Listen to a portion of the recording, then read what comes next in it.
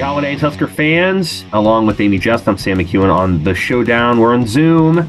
Amy's in Tampa. Hello, Amy. Hello.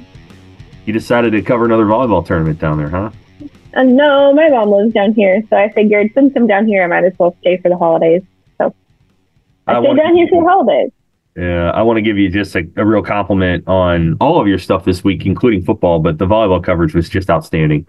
I know how hard that is. It's a 5-6 day kind of grind. It's like a bowl game, only it's more because there's 2 matches. Didn't end up the way that Nebraska wanted, but our coverage did. And you were a big part of that. I loved everything that you did over the weekend. And your match column was really good too. We'll get to volleyball in a second. Let's start with football. Recruiting class. I haven't looked at the recruiting class ratings this morning. It's top 20-ish class, 19, 20, 21, 22. And of course, the big story is Dylan Raiola. But we'll start wherever you want. I mean, I thought you wrote a nice sort of summary column of like the 4 or 5 big things that happened on signing day. Nebraska had a really good signing day. And I'm curious where you wanted to start first. I'll go wherever you go.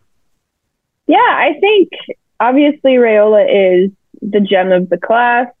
Since the recruiting services have been a thing, Nebraska hasn't gotten a top 10 kid, which is crazy.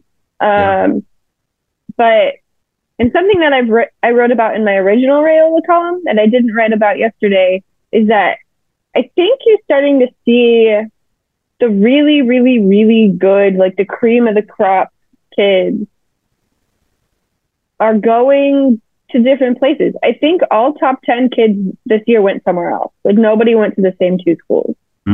So I think that you're starting to see with, and NIL obviously is a huge part of it, but I think that the tides are turning a little bit, and I wonder what the long-term effects of that are going to be.